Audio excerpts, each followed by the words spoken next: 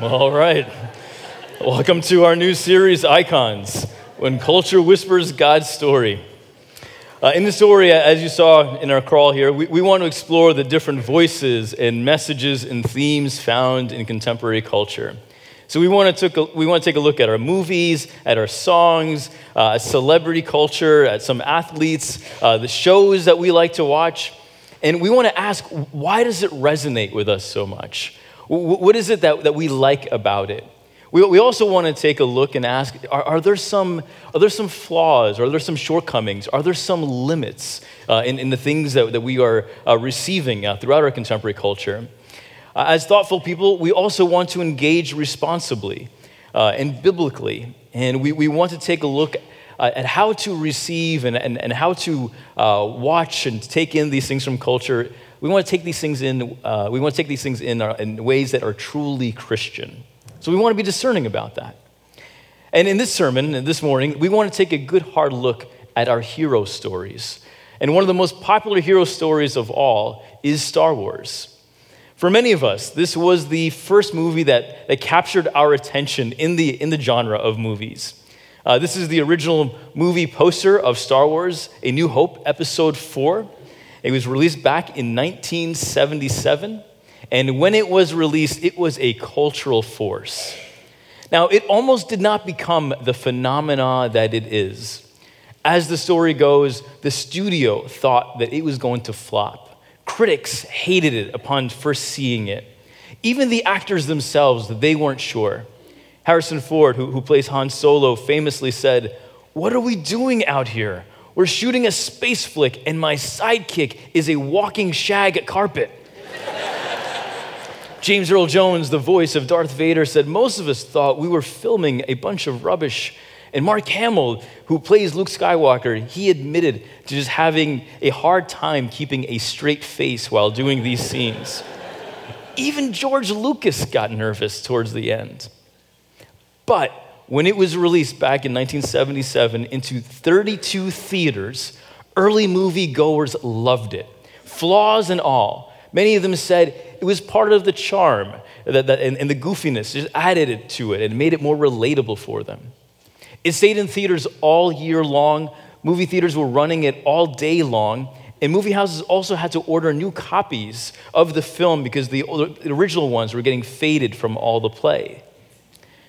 Here's a picture of what it looked like back in 1977. You can see the line out the door. I took this picture with my iPhone back in 77. That's my Pinto right there, right in the center. I remember that like it was just yesterday. Actually, I found the internet picture yesterday online. That's about as close as I got to it. But what was the appeal to this? I mean, for some of us, here was a movie that gave us a new story of a young Luke Skywalker coming into his own, fighting off the evil empire with a little bit of courage, a few quirky friends, and something called the Force. There was also this amazing villain named Darth Vader with that breathing sound and this deep electronic voice. You didn't know if he was a robot, you didn't know if he was human. What was he? There was this Death Star and droids and laser lightsabers. There was special effects called hyperspace, and there was nothing like it. Don't listen to what the Star Trek people tell you. It was also happening in the backdrop of the 1970s, which was a very troubled cultural climate that was looking for hope, that was looking for transcendence. And it was a culture that was asking, is there something more out there? The first release, Star Wars Episode 4, received numerous awards, including the People's Choice Award for Favorite Movie. It won 6 Academy Awards. Later sequels would be made, Empire Strikes Back and Return of the Jedi. And then later prequels would be made, Episodes 1 through 3, which we don't have to talk about here today. And then this past Christmas, millions of us enjoyed Episode 7, The Force Awakens. Now, when adding up all the revenue from the movies and the toys and the memorabilia, the Star Wars franchise has received $40 billion. For some perspective, if Star Wars was a country, and if this earning were its GDP, it would be ranked right around the middle of our 193 nations. That's pretty impressive for a movie. Here in the global West, Star Wars has become our most enduring modern myth for the last 40 years. It's spanning 3 generations of moviegoers now. I have a hazy memory of seeing Return of the Jedi in theaters in 1983. And this past Christmas, I was among those who took his sons to see The Force Awakens. They didn't really even have a choice in the matter. I was like, I am your father. Now get in the car. Just like that.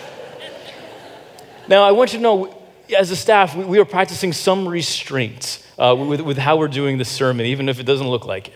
I mean, we wanted to, kind of make this look like Tatooine. We wanted to hang, Death Stars and X-Fighters and Millennium Falcons from the sky.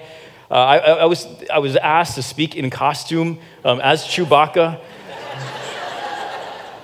Dave Ripper approached me before the service and said, I don't know if you've noticed, but these last 2 weeks, we've had some really great puns in our sermons. And I was like, Dave, I don't really do the puns well. I don't really have a mind for it. And Dave's like, no, you got to try to get like a really good pun in there.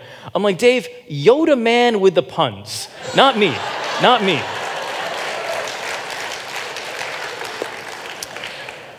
That's a fun and it's a really fun and epic story. And we want to have a little bit of fun this morning. We could all use a little bit of levity. But a really legitimate question that we might be asking ourselves this morning is, why are we talking about this in church? I have this memory back during my high school, college years of a few years of Christmases where they would play the Star Wars trilogy just about every Christmas for that stretch of years. And I have this memory that we would have we would talk about the Christmas story as a family. My relatives would come over. We'd fill our plates with food, and me and the cousins, we'd go downstairs to my basement, and we'd play pool, we'd eat, and we'd catch up. And we would also watch Star Wars together, too. And I remember thinking during my doubt-filled teenage and some of these college years, I remember having this kind of confessional type of thought that I think I resonate more sometimes with the Star Wars story than I do with the essentials of my own Christian faith, and it troubled me. And then I find myself in weeks like this, emotionally charged weeks, and my heart is broken as well. And we come to church, we're looking for clarity, we're looking for wisdom, we're looking for hope. We are tired of asking the question, as the psalmist continues to ask, how long will we sing this song? And I think God is going to speak to us this morning. We'll speak directly to that later in this message, but I do want to set up this dialogue by talking about the importance of story and the importance of heroes.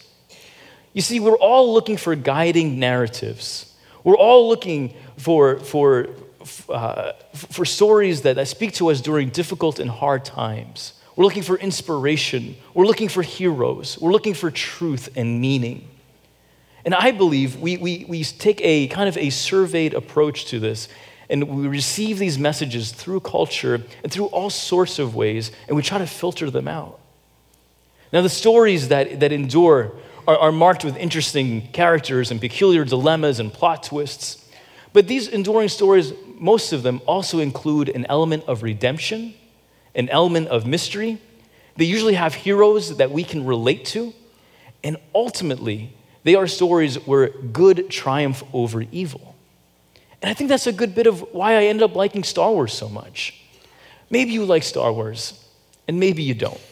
Maybe you've seen it and you don't really know what the big deal about it really was. And maybe you've never seen it. Oh my goodness, that's okay. But likely, there are other movies and there are other stories and there are other heroes that have captured your attention much more. Maybe you love Spider-Man, or Batman, The Dark Knight, or Wonder Woman, or Harry Potter, or Katniss Everdeen. Maybe you loved Clint Eastwood's Dirty Harry, or John Wayne's Rooster Cogburn. You know that movie with Katharine Hepburn? I remember that it was, I have no recollection of it. I had to Google it. I have no idea what it is. But I know some of you really liked it, and The Lone Ranger and others. In fact, I would love for you just to take a moment right here in the sanctuary, in your campuses, those of you in G9, if you're listening online, tell the person next to you who your favorite hero was growing up. It has to be a fictional character, okay? It can't be a real person, okay? 5 seconds.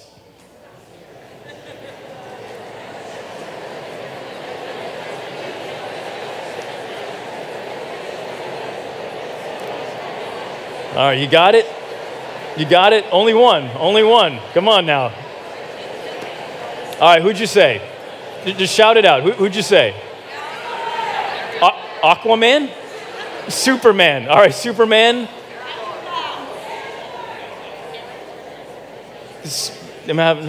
Iron Man. All right. Did you say Aquaman? A Wonder Woman. Excellent. All right, let me rein this back in here. Well done. Well done. Clearly, you all like superheroes. You have an extraordinary list here. Chances are, these characters spoke to you, and they gave you a word of courage in the face of a daunting challenge. Like that's kind of how superhero culture works. And our hope this morning is to see how many of these hero movies and how many of these stories, how they can actually help us appreciate the Christian story even more. I want to show you how my appreciation and how my love of Star Wars actually helped me love Jesus more. So today, we want to look at 3 ways that Star Wars can help us love Jesus more. It's true. The first is understanding what really makes a hero. And let's look at Scripture for that. In Scripture, we'll find a very similar universal epic, and we can find it here in Philippians chapter 2. And it reads like this: "In your relationships with one another, have the same mindset as Christ Jesus, who being in very nature God, did not consider equality with God something to be used to his own advantage. Rather, he made himself nothing by taking the very nature of a servant, being made in human likeness. And being found in appearance as a man, he humbled himself by becoming obedient to death, even death on a cross. Therefore, God exalted him to the highest place and gave him the name that is above every name, that at the name of Jesus, every knee should bow in heaven and on earth and under the earth, and every tongue acknowledge that Jesus Christ is Lord, to the glory of God the Father." Now, if we read this or listen to this too quickly, we might actually miss the great significance of this. I'm telling you, it's epic. I mean, did you feel it? Did you see it? The story of an all-powerful God that becomes an ordinary human, and with all humility and with obedience, yet still with power and a great love, he conquers death and evil so that all people could have life, people like you and me and all of humanity. So we want to take a closer look at this. In the context, Paul is encouraging fellow Christians to have the same mentality as Jesus, this mentality that is marked with true humility. And here Paul's using 2 competing ideas. He's saying that Jesus is the Christ and he's all-powerful, but he's also saying that he is an ordinary man, humble and obedient to the Father's will. A humble hero, we might ask? I mean, historians tell us that in Paul's day, the greatest non-fictional heroes were Roman war heroes. And they were sometimes called saviors, like Alexander the Great and Julius Caesar and Augustus Caesar.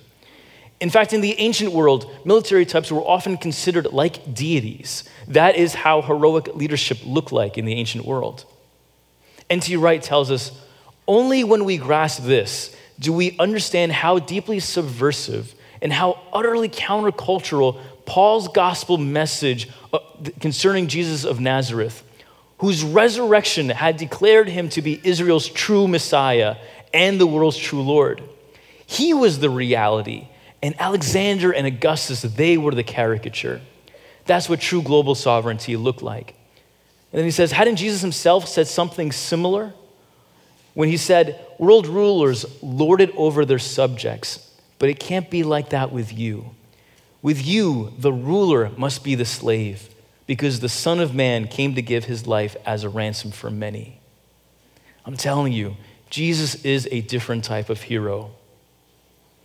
As we look at verses 6 and 7, we see a bit more of this. When Paul says, "Who being in very nature God did not consider equality with something God to be used to his own advantage," and then he unpacks that a little bit. Again, we see Paul affirming Jesus' divine nature, and who is the same nature as God. But instead of using this power to his own advantage, instead of taking on the narrative of the world that says make the most of what you got, Jesus forfeits all of that. And instead, he takes on this nature as a very ordinary and very humble servant. This leads to what? This leads to him being arrested, to being falsely accused, to becoming executed by the courts of the law and the high priests. And he does this willingly for the sake of humanity. Now that is a heroic moment. That is a true heroic moment. Dying on the cross for the sins of the world, and then through the resurrection, we might have hope and life and the victory. Heroes, we like them because they do heroic things, right? And in many of these origin stories that we encounter of hero movies, we usually find the hero kind of going through a period of self-discovery. They find their new superpower. And often they use the superpower for their own good, for their own gain in the short term. Later, they realize their selfishness, and they usually have this moment of awakening where they realize that they have to use this newfound power for the good of others, right? That's a big theme in Spider-Man, where we have this great line that says, with great power comes great responsibility. You've seen that one too, huh? It sounds an awful lot like Jesus, though. In Luke chapter 12, when he tells his disciples, to whom much is given, much will be required. It sounds a lot like our hero Jesus. In verses 9 through 11, it goes on. Paul says, therefore God exalted him to the highest place and gave him the name that is above every other name. And he talks about that a little bit more in the verses. But just a few verses ago, Paul made Jesus sound out to be a nothing, a nobody. And then a few verses later, because of Jesus' humility, because of his obedience, God exalts him. And his is the name that everybody knows. And Paul is saying that we have to have the mentality of Jesus. It's not about getting our own names in lights. It's about whose name we have inscribed in our hearts and whose name we follow. That is what makes a difference. Now, theologians and historians have said quite a lot about this set of verses. It was used as an ancient creed for the early church because it talked about Jesus' divinity and Jesus' humanity. And it was an incredible passage. And I wish we could spend more time on this. But I want to say something very specific to those who are under the age of 10 here today, and those of you here in the sanctuary and across our sanctuaries, and those of you in G9 and in our courtyard. It turns out that there are a lot of adults who still like superheroes. It's okay. People like me, okay? And it's good that you do like superheroes. There's a lot to gain from them. But if there's a really key thing that we could encourage you to get from this message, is to see that Jesus is the greatest hero of them all. You ever notice how the superheroes, they always have to punch bad guys and they have to use their super strength to do all sorts of things? And then when we think about Jesus, we see a different type of superpower in effect. Instead of like laser vision and the gift of flight and hurting people, with Jesus, we see these great superpowers of humility, these great superpowers of obedience, these great superpowers of love. Those are powers that we as Christians, that we can follow, that we can gain from, I will never fly and neither will you, but I can learn to be more humble, I can learn to be more obedient, and through God's help, I can learn to be more loving towards others. Jesus is a true superhero. And that's what we're trying to say today. By looking at many of our movies and our heroes, we can learn what true heroism really looks like. And that's our big idea for this morning. Many of today's popular hero stories point us to an even greater hero story. How Jesus overcame evil and death to invite us all into a life of peace, joy, and salvation. I tell you the truth, I like this stuff. I like Star Wars, I like movies, but we can't get too lost in it. We have to kind of take inventory of it and see what can truly be gained from the things that kind of resonate with us. Because often, a deeper truth emerges. So the first point in appreciating Star Wars, helps us to see what a true hero looks like. The second point, seeing that we need courage to confront the Death Stars in life. Star Wars fans know this moment in the movie where Obi-Wan says, "That's no moon, it's a space station." And that's the moment where they discover the evil empire's ultimate weapon. We have a picture of it right here. This is a picture of the Death Star. And you might know, that each time well, Star Wars has blown up like 3 Death Stars now. Like they just keep adding another one to the next movie. But what is the Death Star? It's a planet weapon with 10,000 turbo laser batteries, 2,600 ion cannons, 768 tractor beams, and 123 hyperfield generators that are able to form a super laser capable of destroying an entire planet. It's scary, hence the moniker Death Star. Now, again, one of the reoccurring plots is that there's always a Death Star, right? And there might be another one coming, according to the rumors, right? And once this thing comes in range, it is capable of taking out the good guys. It's a tired plot, and even as a Star Wars fan, I feel it's getting kind of old. But isn't it true that even in our lives, we feel that there's always a Death Star type of a thing hovering over us? I know I'm being metaphorical here. I certainly don't mean that there's a planet with a super laser capable of taking us out. That's not what I'm talking about. I'm talking more about those gigantic anxiety-filled clouds that are filled with our pain and dysfunction, our broken hearts, our broken dreams, our broken relationships. I'm talking about these types of clouds that have taken orbit around our lives, and they attack our peace. They try to destroy our hope. They try to wipe out our joy. These are the Death Stars that I'm talking about that are robbing us of life. We know how to take these out in the movies, but what do we do with these things in real life? Again, we want to look at the way of Jesus, who in Mark 11 says, "Very truly I tell you, if you have faith as small as a mustard seed, you can tell this mountain to move from here to there." I wonder in this context if he would say, you can say, move this planet from this galaxy to another galaxy. And what Jesus is really saying is that instead of being controlled by our worries and instead of being controlled by our pain, we can trust in God, whose power is limitless. We can trust in God, whose power is limitless. We can trust that He will provide for whatever circumstance that we're going through, whatever ache that we're experiencing, whatever pain that has been plaguing us. I know that seems daunting, and I know that even feels a bit unrealistic. I completely get that. And I have a bit of a skeptical heart that tends to protest when I hear some of these things. But this is also an opportunity for a moment of faith as well, especially this week.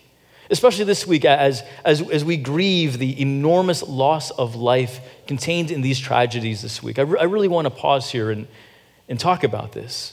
Many of us have been grieving the killings of these black men in Baton Rouge and in St. Paul, Alton Sterling and Philando Castile, and also these 5 officers that have been killed in Dallas and the 7 others who have been shot and injured. And perhaps like me and you, we feel that there's a cloud of death that is hanging over us and it is not going away. I truly, truly believe that in our pain, in our laments, in our prayers of anguish, that we can rediscover a hope that can only come from God.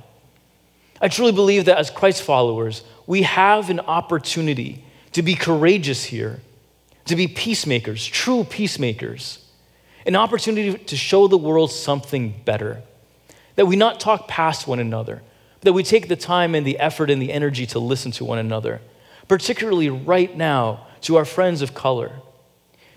We have an opportunity to publicly lament and to share in the pain, that we'd be willing to carefully examine and confront any systemic injustice or any of the prejudices that have been hidden directly in our hearts or overtly. We ought to resist this narrative that says that we must be for either Black Lives Matter or police officers. No, we have to seek both and much, much, much more. We have to support at the same time these brave men and women who are serving in law enforcement and also roles of law and government as well. We can't take sides, but instead we have to take the side of life, we have to take the side of justice, and we have to take the side of forgiveness and reconciliation. I truly, truly believe this is what Jesus would have us do.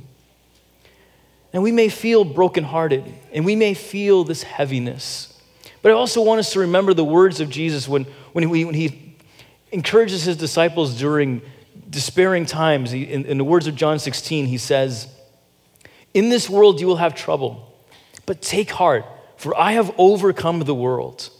It's this message and work of Jesus, this resurrection story where there is death, but through the power of God there is life. It is in this story that we can find our hope and that we can offer this as a gift to the world. That has blessed my heart this week. That is a message that I want to share with others. And I do believe that that is a message that the church can share with the world. This message that death will give way to life because of the power of God. Amen. There's always going to be something that is going to be threatening us. There's always going to be something hanging over our heads.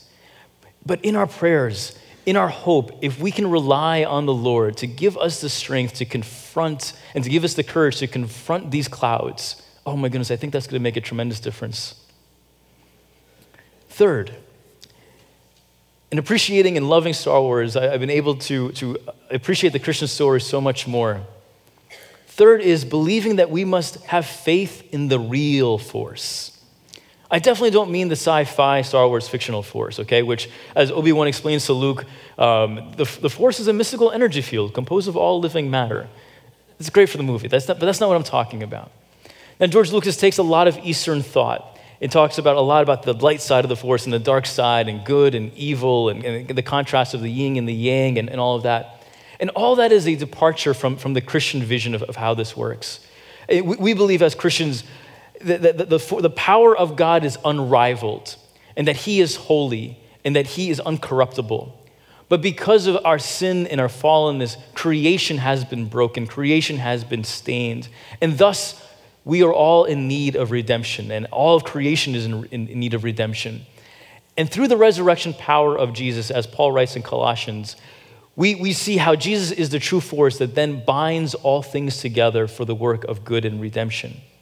Now, I wish we could dive deeper into all of this, but I just want to make the observation that in movies like Star Wars and a lot of our hero movies, there is a desire to connect to the supernatural. And I think it's in these moments that we can actually hear God whispering, yes, there is a supernatural, and it's good that your heart desires it. I really think there's a whisper to be heard there. I'm not talking again about the Force described in these movies. I'm talking about the Force described as in the presence and as in the power of God. The Force as in the presence and in the power of God. But I am struck in how inside these movies, how they're used kind of similarly. So when Obi-Wan says to Luke, "The Force will be with you always," that also sounds a lot like the way that Jesus says to his disciples this, "And be sure of this, I am with you always, even to the end of the age." Again, in the Christian world, we're talking about the power and the presence of God. And at the same time, one of the things that I appreciate about these stories is this tension of faith and doubt. I like the parallels of faith and doubt and the tensions that Star Wars exposes. I find it a little bit chilling when Darth Vader compares the power of the Death Star and the Force, and he says, I find your lack of faith disturbing. Darth Vader is a man of faith? I'm also struck and a little disappointed when Han Solo says to Luke, "Kid, I've flown from one side of the galaxy to the other, and I've seen a lot of strange stuff, but I've never seen anything to make me believe that there's one all-powerful force controlling everything, because no mystical energy field controls my destiny. It's all a lot of simple tricks and nonsense." I mean, I've always been compelled with how these movies talk about faith in a very similar way that I find troubling. Even Luke Skywalker, the young hero of this movie, has trouble believing in the power of the Force. And there's this key scene in episode 4 where he realizes that he has a choice that he has to make. And, well, you know what? I could describe it to you, but why don't we just watch it for ourselves?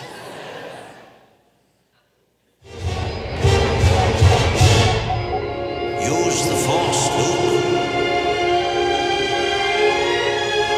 Let go. The Force is strong in this one. Luke, trust me.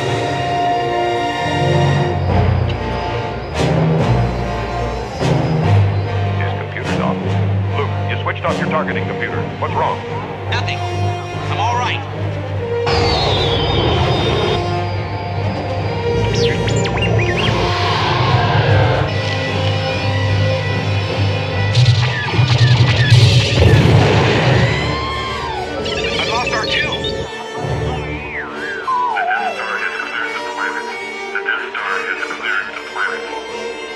Rebel base in range.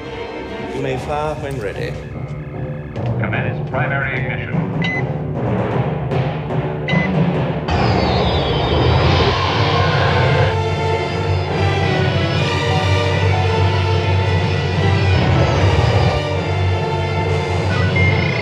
Have you not? What?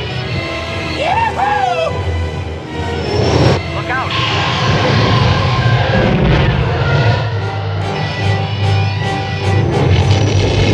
You're all clear, kid. Now let's blow this thing and go home.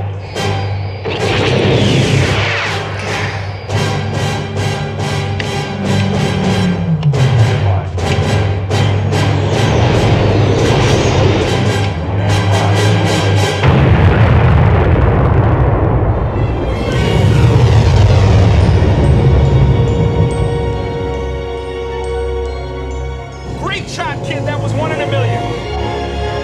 Remember, the Force will be with you always. Yeah, that's good stuff. Amen. I know. I mean, wouldn't it be great to have this invisible voice talking to you, kind of giving you instruction throughout your day? Like when you're at a restaurant, you want to order burger and fries, the voice says, "Order the salad, Tim. Order the salad." I'd be the guy arguing with the voice, oh, maybe a Cobb salad with chicken and extra bacon, it's maybe that sort of thing. But what I like about this clip is that it illustrates our 3 points. It talks about what a true hero looks like, the courage to confront the Death Stars in our lives, and then third here to have faith in a real force, the presence and the power of God. J.R. Tolkien puts it this way, when he tries to help us understand that the power of stories and what they point to. He says, "We have come from God, so inevitably the myths woven by us, though they contain error, they reflect a splintered fragment of the true light, the eternal truth that is with God. Myths may be misguided, but they steer shakily towards the true harbor." In taking inventory of the stories that we receive through contemporary culture, and in future weeks we'll be looking at songs and shows and other movies and things like that, we can hear the whispers of God sometimes echoing through.